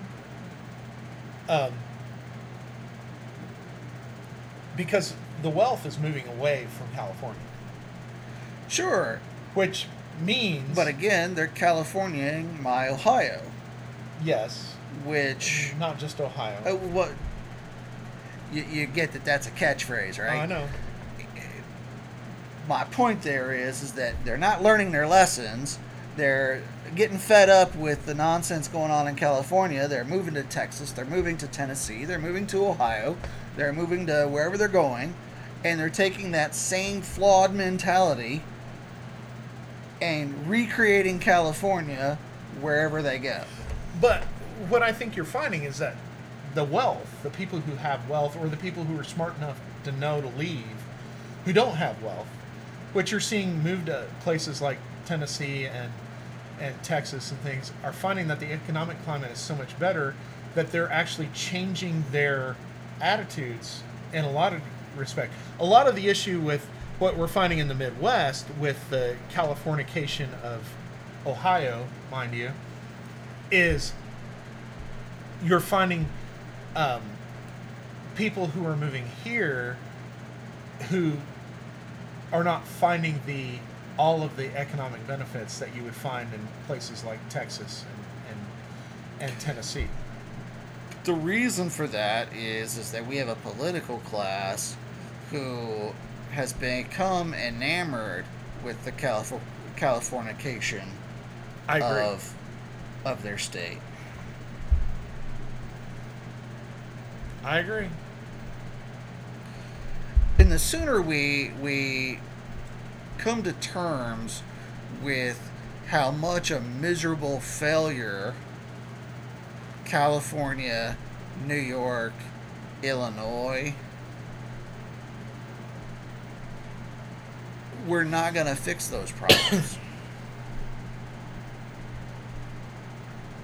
Yes. So, I think that kind of ends our discussion. We're at just over 2 hours. If you live in Ohio, vote yes for issue 1 on August 8th. I endorse. Get out to the vote. Stop the Californication of Ohio. We also would love to hear your feedback. This is episode 227, so go to www.gizmosapiens.com. There's a feedback link. Click it. Send us some feedback on this episode. And we'll see you on the digital flip side.